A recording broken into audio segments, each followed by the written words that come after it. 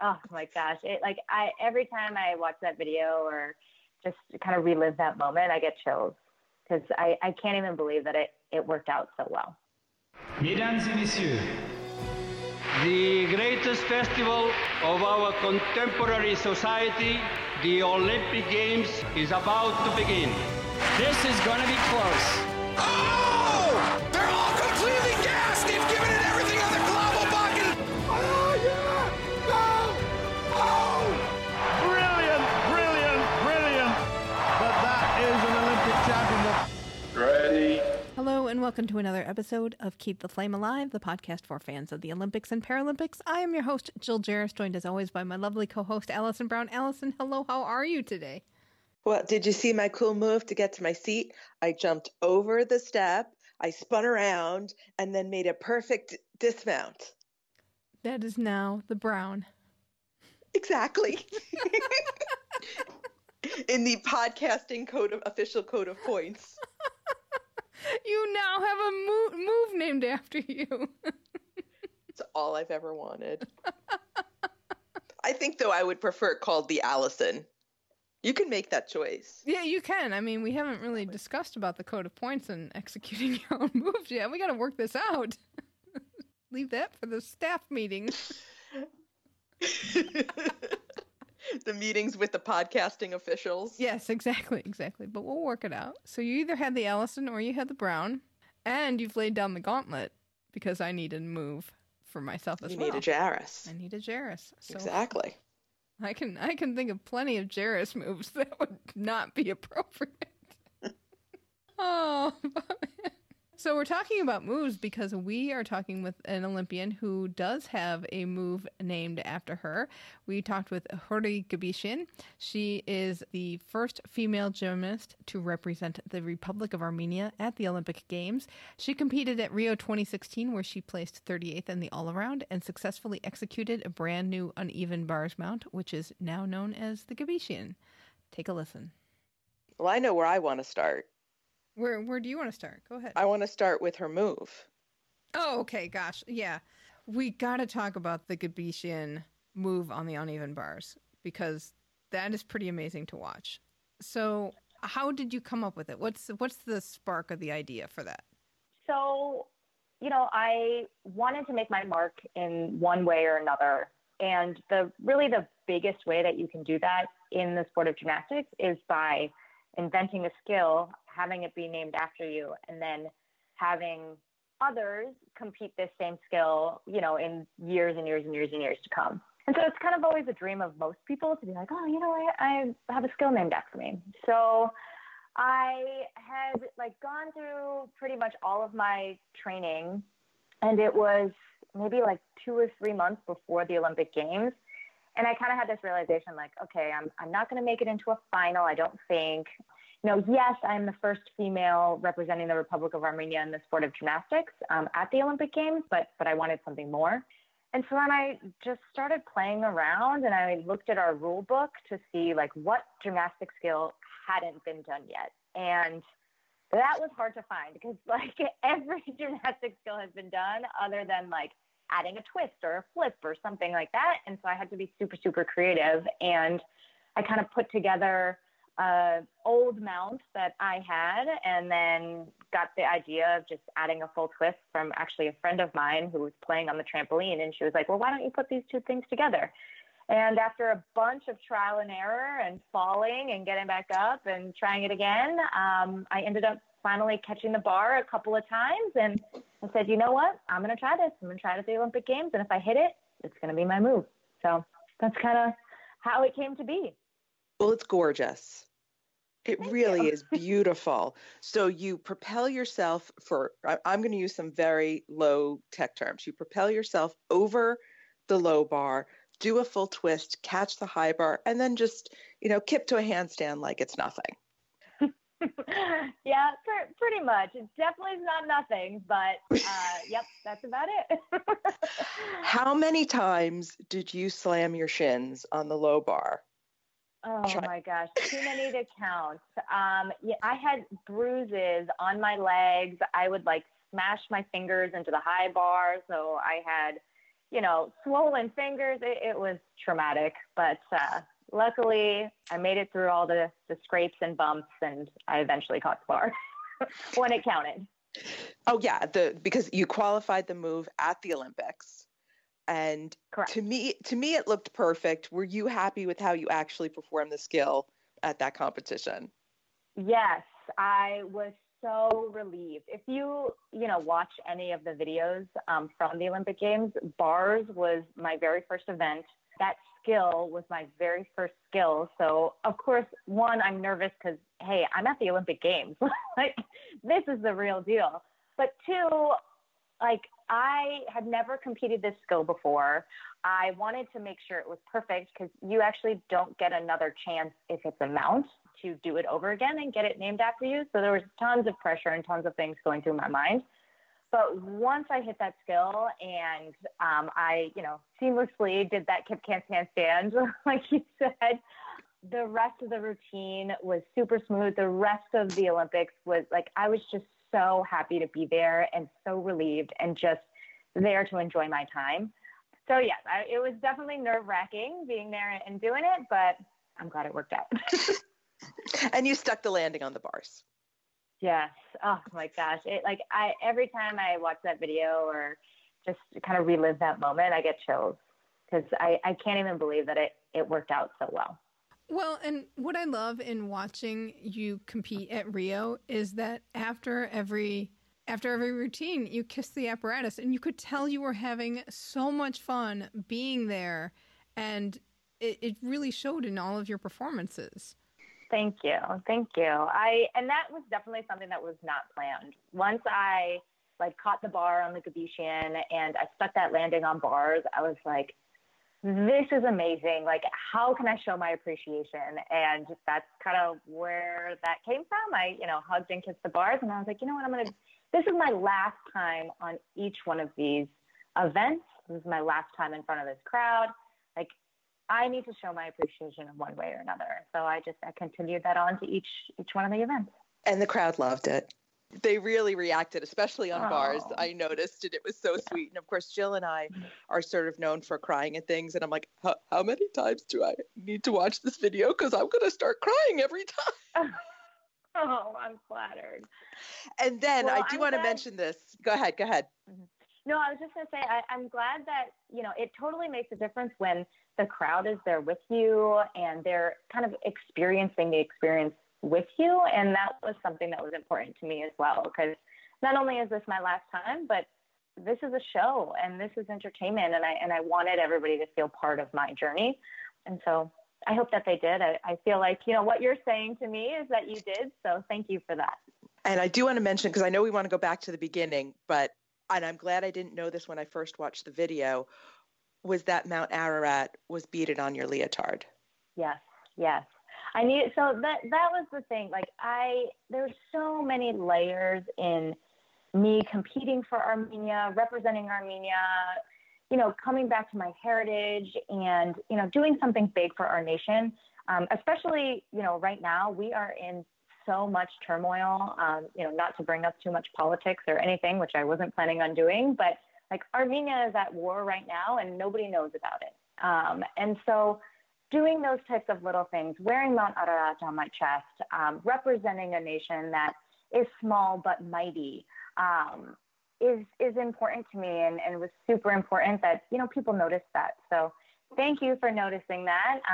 It definitely was important and something that really signified kind of who I am and what we are as Armenians.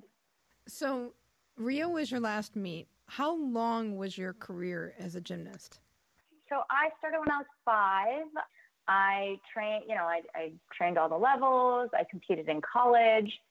And then I tried for my first attempt at competing at the 2012 Olympic Games, and I missed qualifying by 0.2 and was a reserve athlete. And of course, nobody dropped out of the Olympic Games, so I didn't go in 2012. And then I actually quit gymnastics for about 3 years. I went to graduate school to become a physician assistant, did my medical training, and then I decided, hey, I'm gonna come back.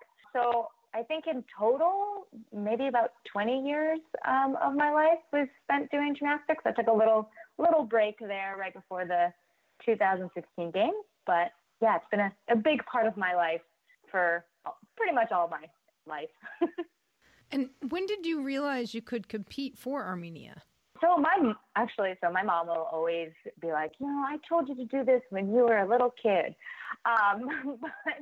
So like I always kind of knew the possibility was there, but I didn't actually decide to go for it until I was in college, until I was a senior in college. And I realistically thought that, hey, maybe I could do this and I was good enough to compete at an Olympic Games or even internationally in and of itself. So I got my citizenship, my dual citizenship in 2010, I'm pretty sure. And then my first international competition was in 2011. So that was when I was 22, maybe. And then I, hung up my grips for a little while and started back up when I was 25, trying again for my second push at the Olympics in 2016. So Allison's also working on her dual citizenship with Italy. I am. What was the process of? What was your process of getting citizenship like? Yeah.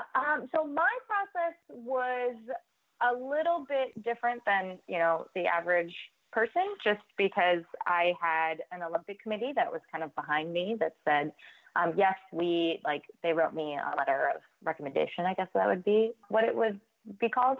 Said, yes, we would like her to represent our country. She has Armenian heritage, please grant her citizenship. But basically what I needed to prove my heritage to Armenia. Both, my grandparents, my entire family is from Armenia. Through the Armenian genocide, most Armenians have been dispersed all over the world, and we ended up here in the United States. But so I had to do that. I had to go to Armenia, physically go to Armenia, take a citizenship test, I guess that's what it's called. And then that was it. Fill out some paperwork, and a couple of months later, I had to go back, meet with a couple of people, and I had my citizenship. So it was expedited and a little bit easier for me. But I think as long as, even now I have had athletes that I've worked with that are Armenian American that want to do the same things that I do. And it's a little bit easier now because you don't actually physically have to go to Armenia. You can just go to the consulate here in the United States. So, but basically prove your citizenship, pass the test, and pay a little fee, and you're good to go. So you mentioned the Armenian Olympic Committee. What was your relationship? How did that relationship start? Yeah, so I was actually super fortunate and really lucky. My parents had a very good friend. His name is Paul. He actually was like a liaison part of the Armenian Olympic Committee. And he went to college with my dad, was good friends with my mom. And his daughters did gymnastics with me growing up. And through kind of discussions with my parents and kind of watching me grow up in the sport, he was like, you know what, it would be really great if Houry could compete for us because, one, we need more women to represent us because, most of the medals that Armenia wins or the sports that they're in are like these male-dominated, like boxing, wrestling, weightlifting. So they needed women. And he was like, you know what, she has a lot of talent. She has what it takes. What are your guys' thoughts? So it was lucky for us that we had a friend that was kind of in the know and in the in that guided us in the right direction, because without him, I wouldn't have even thought that this was a possibility for me to do. And I probably would have brushed off my mom and been like, Mom, you're crazy. I'm definitely not doing that. But an outsider that's actually part of the Olympic Committee saying, hey, yes, you have what it takes was a nice little nudge. So what was the reaction in Armenia? Because obviously you were raised here in the United States. You've always lived here in the United States. What was the reaction there to you competing for Armenia? I think it was twofold. There's always a little bit of difficulty in being a diasporan of any country to really make the locals and individuals feel like you're part of them, even though you're not there. So that was a big struggle for me to really be like, I am Armenian. I am one of you guys, even though I don't live down the street from you. I am one of you. So that was an interesting kind of struggle to overcome. But I think once I was able to show them who I am and what I am made for, and kind of my passion in both our culture as well as my sport, and just being a professional.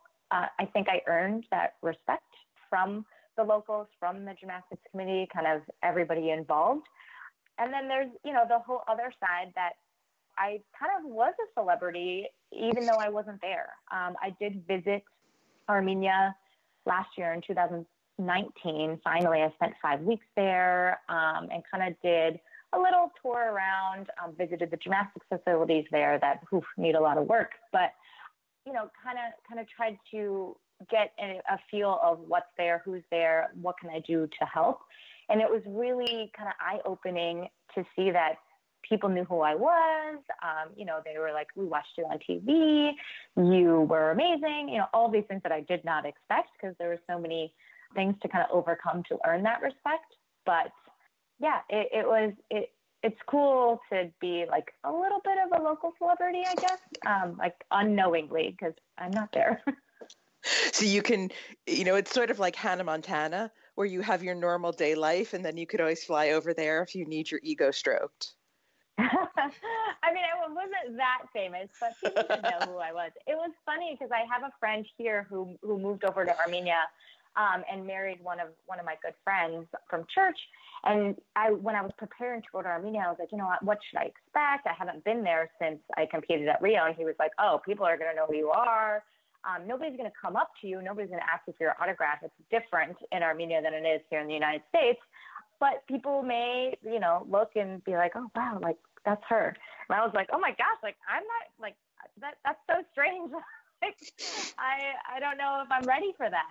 But, no, everybody was super respectful. But it was nice to be able to go and at least kind of, like, make somebody's day or put a smile on somebody's face and meet a whole bunch of people and hopefully impact them in a positive way. What was the reaction from the American gymnastics community to you competing for a different country? For me, mostly it was supportive.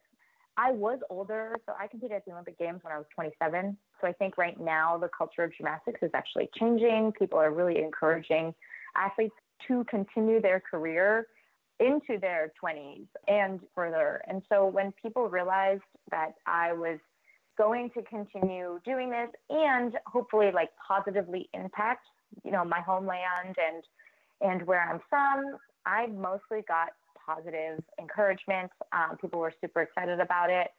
I, was not at the level that, of a Simone Biles, somebody getting a gold medal at the Olympic Games. So the transition was a little bit easier for me to compete for another country versus the United States. I just had to make that choice whether I was done competing for the U.S. and starting to compete for Armenia. But overall, it was super positive and encouraging. Oh, that's good. What kind of support did you get from like the Armenian Olympic Committee and the International Olympic Committee? Because I've watched videos from the Olympic Channel that promote you as being the first gymnast from Armenia, and they like it when countries get added to sports, if that makes sense. Mm-hmm. Yes. And that was one of the main reasons why they wanted me to do gymnastics for Armenia, increase their, women count, increase their sport count. It was a big deal for the International Olympic Committee as well as for the Armenian Olympic Committee. However, the support I got was very minimal. A lot of my gymnastics journey was done on my own. Yes, they provided me the opportunity. Yes, they helped me get my citizenship. Yes, they opened up a ton of doors for me, and I absolutely would never have been able to do anything that I did without the opportunity that they provided me. However, all of my training, I coached myself. I paid for everything on my own. My family helped me a little bit. I, worked full-time as a physician assistant while I was training full-time for the Olympic Games so that I could provide for myself and, kind of make this dream a reality. So they provided me the opportunity, but actually getting to the Olympic Games was kind of all on me. I needed to make sure I was ready physically, mentally, emotionally, as well as financially. All of my flights, all of my leotards, all of my equipment, everything that's kind of on me to make sure I got done. And I did. It was my goal and my dream. And they gave me the green light. So I took it and I ran with it, and I did the best I possibly could with the limited resources that I had. A side note, because you mentioned how it was all on you and that you are a physician assistant. And I wondered if when you got hurt, because I know you've had various injuries, if you just looked at the trainers and were like, no, I'm sorry, that's not how that should be done. Well, luckily, I actually had a really smooth return to gymnastics as far as injuries. And like I did everything I possibly could to be as healthy as possible. My nutrition was super on point. My strength and conditioning, super on point. Again, my training plans, on point. All of these things, I used pretty much my education from my undergrad as well as my graduate schooling to plan out my nutrition, to plan out my strength and conditioning, to plan out my training plans so that I wouldn't get hurt, lots of rehab or lots of prehab so that I didn't have to rehab with an injury. But, I did have aches and pains. I did go see professionals that would be able to help me out. But I did have a good idea of kind of what my body was doing and how my body felt so that I could take it easy if I knew something was coming on or I knew when to push myself. But yeah, I do have a background in sports medicine, so I was familiar, but I never said like, oh, you guys aren't doing the right job because, everybody has their strengths, and that definitely wasn't my strength to treat my own injuries if I had them. That would just be me. It did help with my training, but I definitely would have had to have help if I did get injured. Luckily, I didn't. So, Rio, getting there, what was it like when you arrived? And tell us about your experiences just in the non-competition aspect of Rio. Yeah. So it's crazy. Like, it's so crazy because that was like already 4 years ago, over 4 years ago. Like, I can't even believe it. But it was interesting because I showed up about a week before my competition ever was, about a week before the opening ceremonies. So we were, and a lot of the athletes did as well. So we were like living in the Olympic Village and training in the facilities before the actual games started. So once the games started, there wasn't really like oh, hey, like I'm at the Olympic Games, like this is happening. Because we had kind of already been there, and that was like became quote unquote like the norm for the week. But when it finally hit me that like, this is real, like I'm here, like this is my shot, this is my chance, this is what I've worked my entire life for, was actually when I walked in the opening ceremonies. And like we have to, as athletes, like we're waiting and waiting and waiting outside the arena for hours. I think we showed up at like 2 or 3 o'clock, and the opening ceremonies don't even start till like 7 or 8 at night. And so we're waiting there for hours, and we hear the excitement, we hear everything that's going on. And finally at the end, like you get shuffled in through like this small tunnel, and then you get out into this big arena, and then it's like lights, confetti, music, like cheering and everything. And you just look around, and I finally was like, oh my gosh, I'm at the Olympic Games. These people are here watching me. Like it was, I mean, not just me, but we're here. So that was pretty cool. Like kind of a, I don't know, realization that this is how it is, and this is real. But then just general life in the village was totally normal. There's cafeteria, there was a game room. I was there by myself. I didn't have anybody else like on my quote unquote like gymnastics team. So I made friends with lots of other athletes that were also kind of there by themselves representing their nations. It was hard to tell like who spoke English and who didn't. So that was an interesting type of like, can I communicate with you? Can I not? But yeah, I mean, just general life was fun and exciting. And I tried to, once my competition was done, which was I think on day 2 of the Olympics, there was 2 more weeks of events. So I tried to go to as many things as I possibly could. I went to track, swimming, volleyball, like everything. Because when else am I going to be at the Olympic Games? When else am I going to be able to see people make their dreams happen right in front of my eyes? So that was kind of my Olympic experience for the 3 weeks I was there in a nutshell. Did you have a single room at the village, or did they put you with a roommate? So the way that they worked were like, they were like little suites. So in my suite, I was with other girls on the Armenian team. There were 2 wrestlers and 2 weightlifters.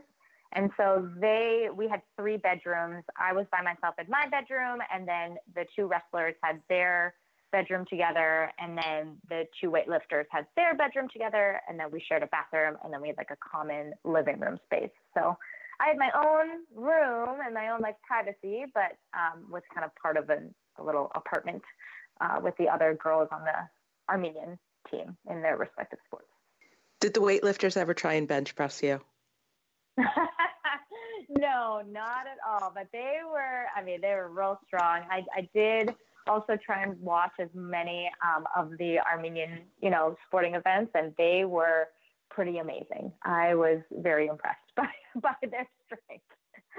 But no, they were all really sweet and great people. So we've heard a lot about processing with, big teams like Team Canada and Team USA. What's the process like for a very small team like Armenia? Do things just show up in the mail in a box? What do you mean? What things? Like your when uniform? You get your uniform, your opening ceremony outfit, any other things they give to you? Yes. So for me, that actually is an interesting story, because Armenia is not like the most reliable. Armenians are always late. They're kind of on their own time. Like, it'll get done. Like, they're very not type A, and I am very type A. And I'm sure it was different for the athletes that were in Armenia, because they got their luggage, they got their sweatsuits, they got their, whatever their competition uniforms were, their opening ceremonies uniforms, all of that stuff. They got packaged, and they probably picked it up at the national training facility, like in the middle of Armenia, like in the capital city. But for me, I'm in the United States, and so I'm like, well, how am I going to get these things that I need? For my leotard, I bought my own leotard. I didn't buy it. Ozone Leotard sponsored it for me, and they made that Mount Ararat leotard, and that was really a big deal for me, and I was really grateful for them. But the opening ceremonies uniform was like, that was huge. I was like, I need to have this uniform in my hands before I show up to the Olympics, because I can't really trust that they're going to remember to bring mine, because they would have passed out everybody else's, and who's going to remember that there's one more to bring? So I actually had a friend who was going to Armenia just randomly. He was going to Armenia a couple of weeks before the Olympic Games. And I called him up and I said, you need to do me this huge favor. Please go to the National Training Center, pick up this uniform. They know that I'm going to be, like, you're going to be there, and you're supposed to pick it up. And, everything is all set. And he was like, okay, are you sure? Like, what am I supposed to do? I was like, just get the uniform and bring it to me. And so he's like, okay, great. Got the uniform. He's like guarding it with his life on his way back to the United States. He mails it to me, because he actually lives in LA. He mailed it to me. I got it maybe like a week before I was leaving for the Olympics. It needed tailoring. It needed fitting. So I was like, well, good thing I had it, because it was going to be falling off of me if I didn't. So then everything was all set. It was in my hands. I brought it with me to the Olympics, and everything was all set and ready to go. And the coach that ended up coming with me, I had told him, my friend is going to bring this stuff. Do you want me to get your uniform too? And he was like, no, Armenia will bring it. It's not a big deal. Like, it will be there when we arrive. Well, Armenia forgot his opening ceremonies uniform, and they had said, well, you don't have your uniform. You can't walk in the ceremonies. And I was like, thank goodness I went through all of this trouble to get my uniform, because I was not going to miss the opening ceremonies. That was super important to me. Luckily, he borrowed another athlete that wasn't going to walk. So it was fine, but there wouldn't have been somebody for me. So it was a little bit different for me to get the things that I needed, just because I wasn't in Armenia, and they were like, oh, you can come to Armenia and pick it up. And I'm like, I'm not going to travel all the way to Armenia to just pick up my things. So anyway, it worked out really well. That was a long and drawn out story, but that's how it worked for me. How is the difference between the opening ceremonies and the closing ceremonies? Opening ceremonies was definitely more formal. Everybody marches out in their own respective countries. And the closing ceremonies was more of like a gathering of like all of the nations and everyone just celebrating like the major accomplishments that everybody did. And it was just like a huge party, which was really nice. I kind of liked how they did that. I don't know if they do that every time, but yeah, you were kind of just interspersed with all the other athletes. It didn't matter if you were from Armenia, the United States, Russia, wherever. Everybody was just together and having a good time. So yeah, it was really cool. It was nice. Have you gotten the OLY for after your name? I have. Okay. Yeah. Good. I got that little certificate. I put it at the end of my signature. I'm not sure if anybody knows what it means, but I still put it up there. I'm proud of it. So you were talking about going back to Armenia and staying there for an extended time and visiting gymnastics facilities. What's been the reaction from the gymnasts in Armenia to your representation of them? I think overall they were super excited and thankful that somebody did it and kind of paved the way. In Armenia, it is still, it's getting better, but it is still a very male-dominated society. The expectation is that, you're not really supposed to do sport. You're not supposed to get sweaty. You're not, you're just supposed to do your female, things and eventually, get married, have children, have a family, and kind of move on with your life in that way. So I think it was really inspiring for girls to see that, there are other options. Sport is a really great way to learn about yourself, to explore the world, to, just open up tons of doors to different opportunities. And that was something that was really important to me when I was making my Olympic push, was to make it known that it's not impossible. Age is just a number. Your country of origin is just a place. Yes, there's going to be obstacles for you to accomplish whatever goals you have set for you, but having a goal and working towards it is important, no matter how many things you have to overcome. And so I think when I went to Armenia, the girls that I worked with were just at awe of like all of the possibilities that they could have now that I did it. And they saw that it was possible. So that was really great.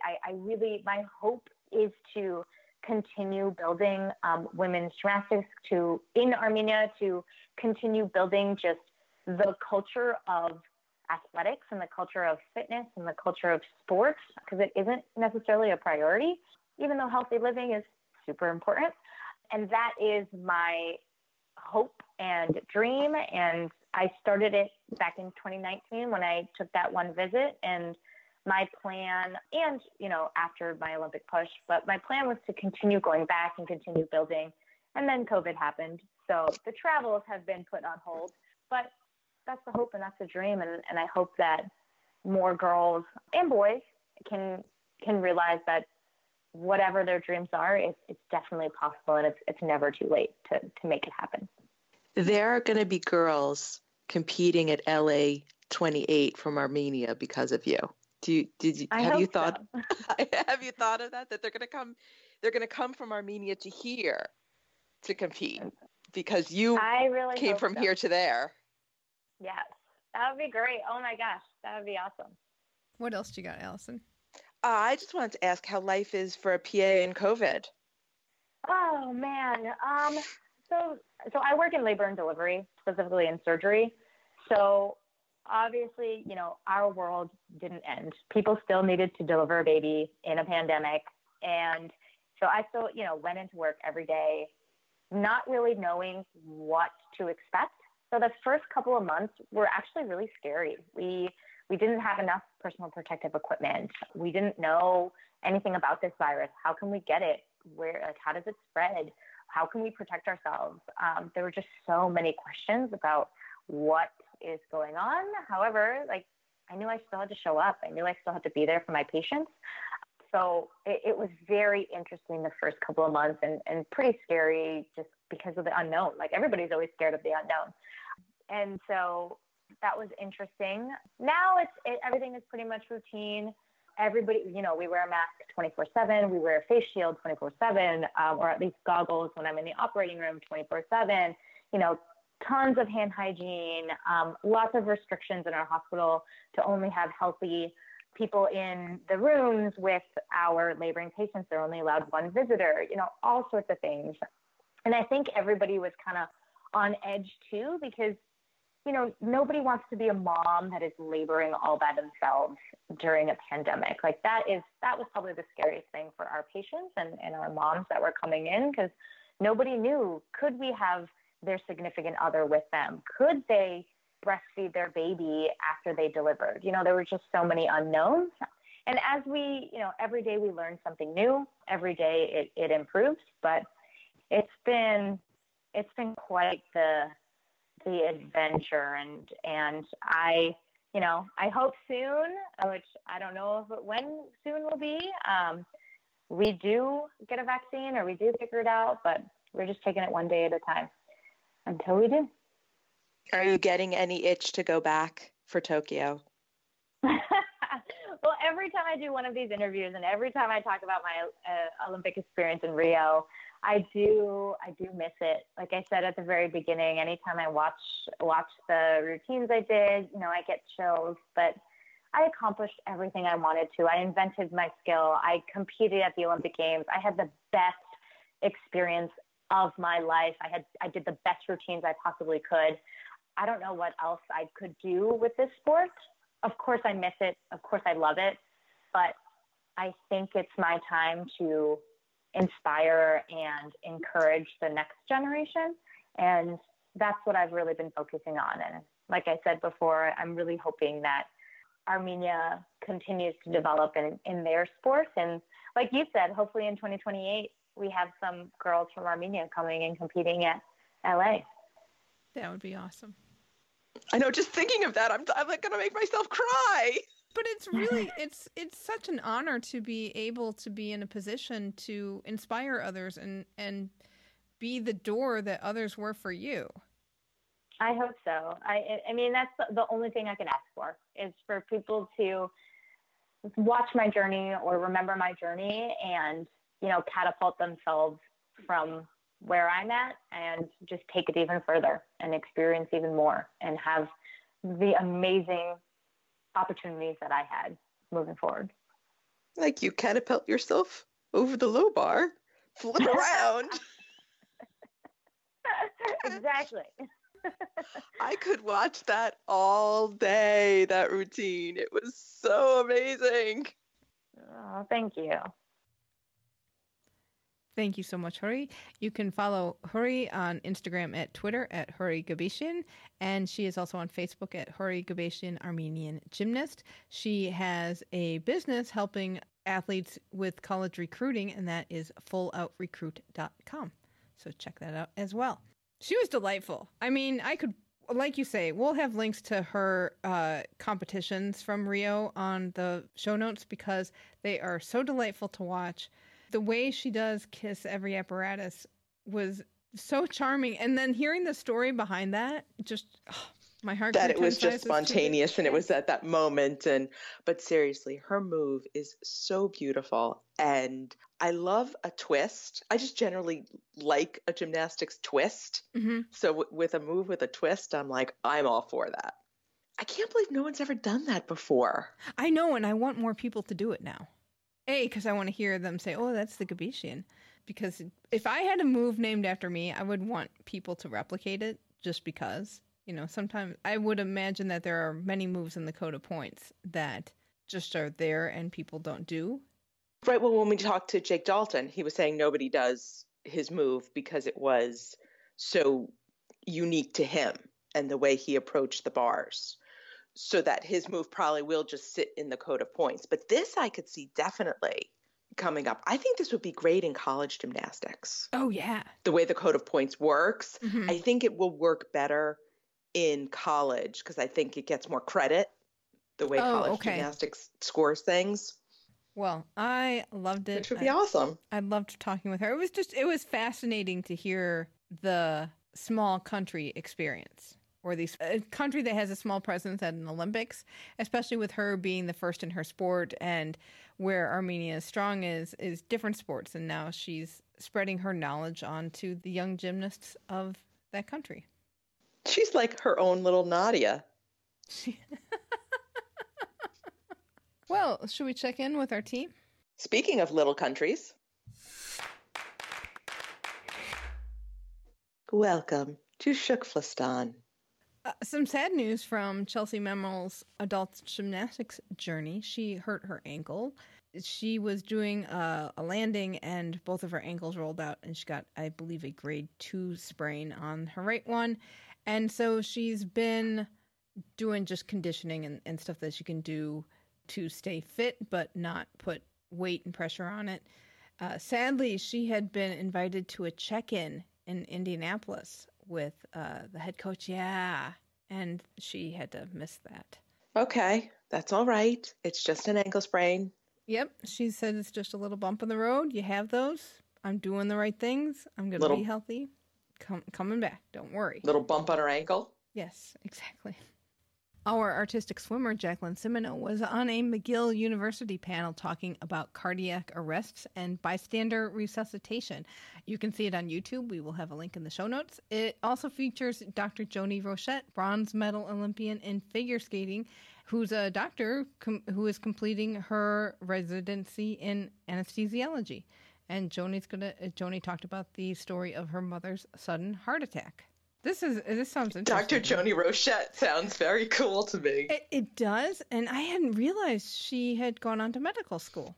I know. I love that. She was so delightful as a skater, so I'm glad she's got this whole other amazing career happening. Exactly, and we know Jackie... whole other second life. Right, and Jackie wants to go into medicine, so I'm curious to see what she has to say about this as well. Our weightlifting NGB president, Phil Andrews, wrote an article for iSportConnect.com about sports' ability to achieve gender parity. So we'll have a link to that in the show notes. He argues that there's no reason why every sport shouldn't be able to achieve gender parity. So good on you, Phil. From a couple of broads, we got your back. Who can touch our butts to the ground when we go to lift a weight. I have been trying to do that ever since he told me that. Oh, yeah? And I have failed miserably. Well, now we know why the Brown is podcasting gymnastics mount and not a podcasting weightlifting move.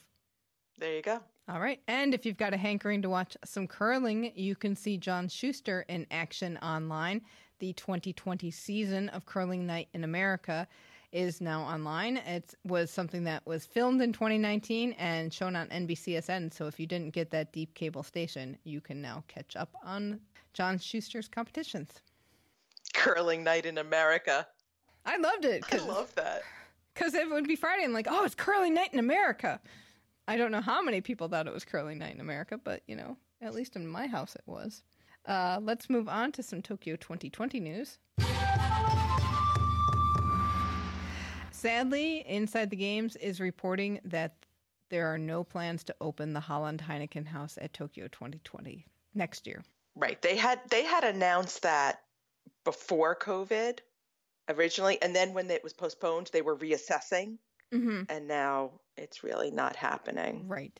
And I would imagine that's because that pretty much has a reputation as a big party house. So I'm sure they don't want to have a lot of crowds there and Heineken flowing. It just is not a good mixture with the coronavirus, we are learning. And I want to tell you a little bit about a suggestion that we in this household have for Tokyo 2020 organizers, if you happen to be listening, organizing committee. So Ben and I were watching a little bit of the European Rowing Championships this weekend, and it was brand new, stuff that was happening really recently. And their medal ceremony, so it was in Poland, and they had the people come out with the medals on the trays in the native costumes. They set the medals and the little stuffed animals on podiums, and then they left. The teams came out, and then the team members gave each other the medals. Like one person stepped out and put all the medals on each of their teammates' necks, and then somebody else put a medal on that person's neck. So it was very social Oh, distance. that's very sweet. Right, because your team is obviously you're in your own bubble. Mm-hmm. Now, how did they do that with gold, silver, bronze? Were they several feet apart, each group, or did they do it separately? No, they weren't super far apart by the time you got a whole team up there. The podiums were probably 6 feet apart that the medals were on, but the teams were probably pretty close together. But I have a feeling they're more insulated together than having some officials from the outside or whoever's going to give the medals from the outside would be to them. And they know Right. they've all And been you tested avoid that too. Right. And you avoid that awkward chit chat when the official comes and puts their net.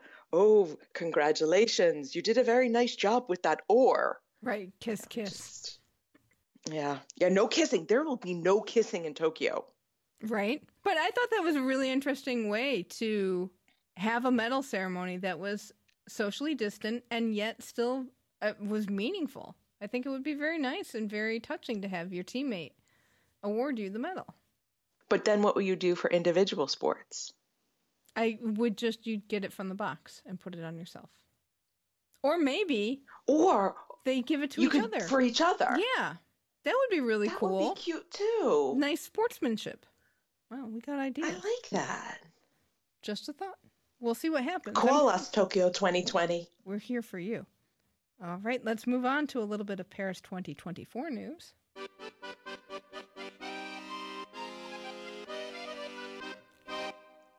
Inside the Games has reported that Paris 2024 has chosen the firms that will build the Olympic Media Village.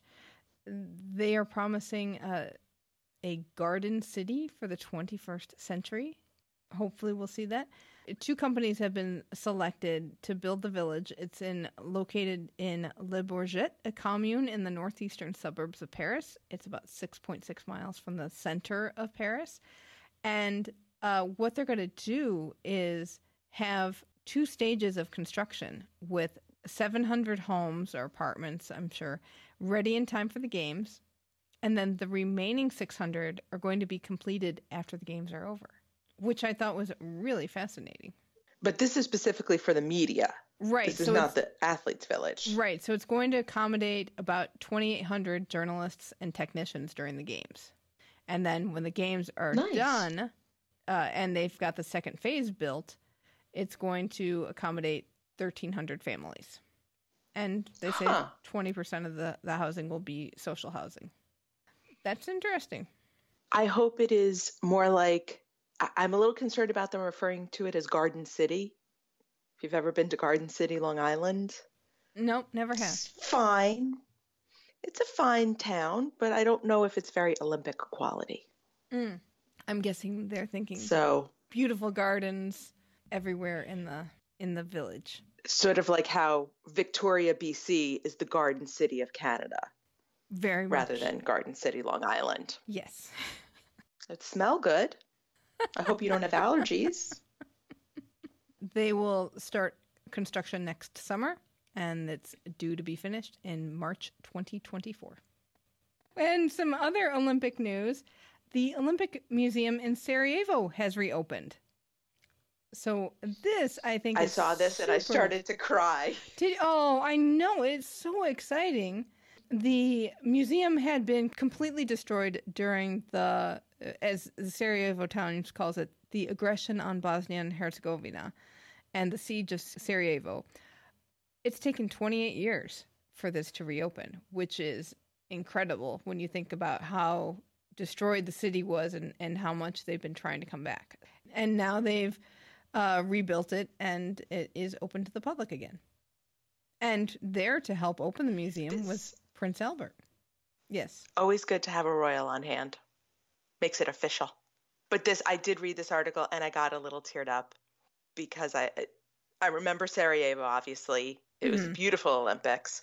And then I remember during the war them showing pictures of the different stadiums and just, the entire city, of course, was destroyed.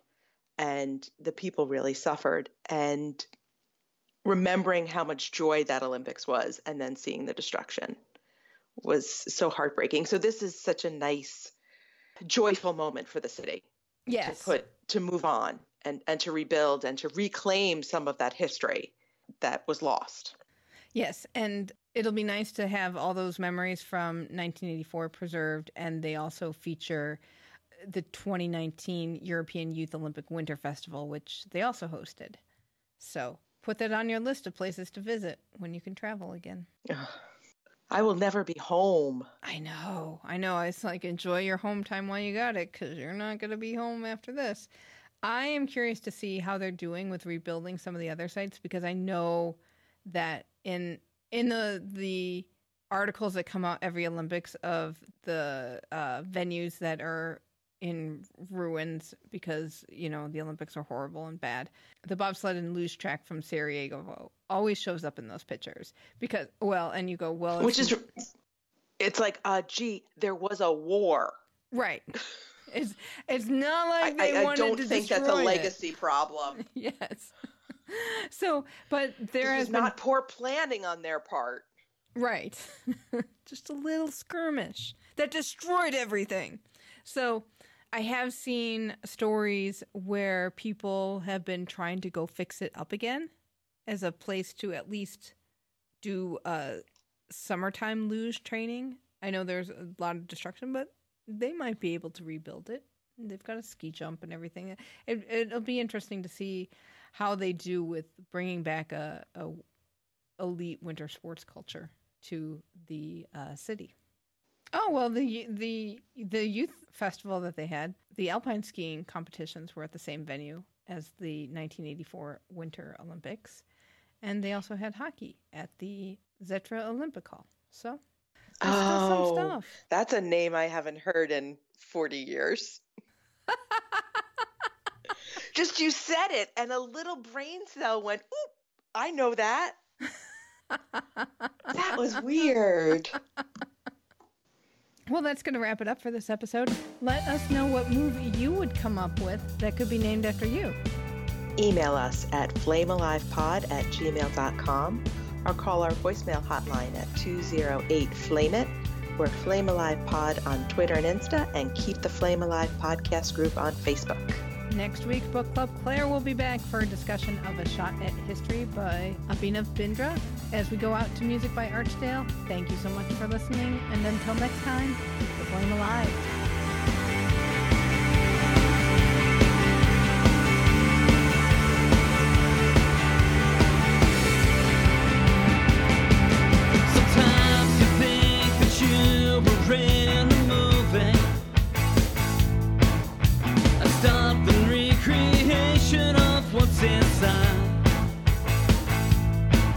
Sometimes you think that life is just a journey, an endless search for meaning you'll never find. And I never had a reason, but I always had a feeling that it would break me if I go home. So take me back to Tokyo, and it would break me.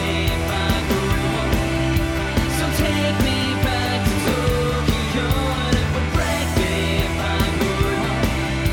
So take me back to Tokyo, just to see my face. This is a show, and this is entertainment, and I wanted everybody to feel part of my journey.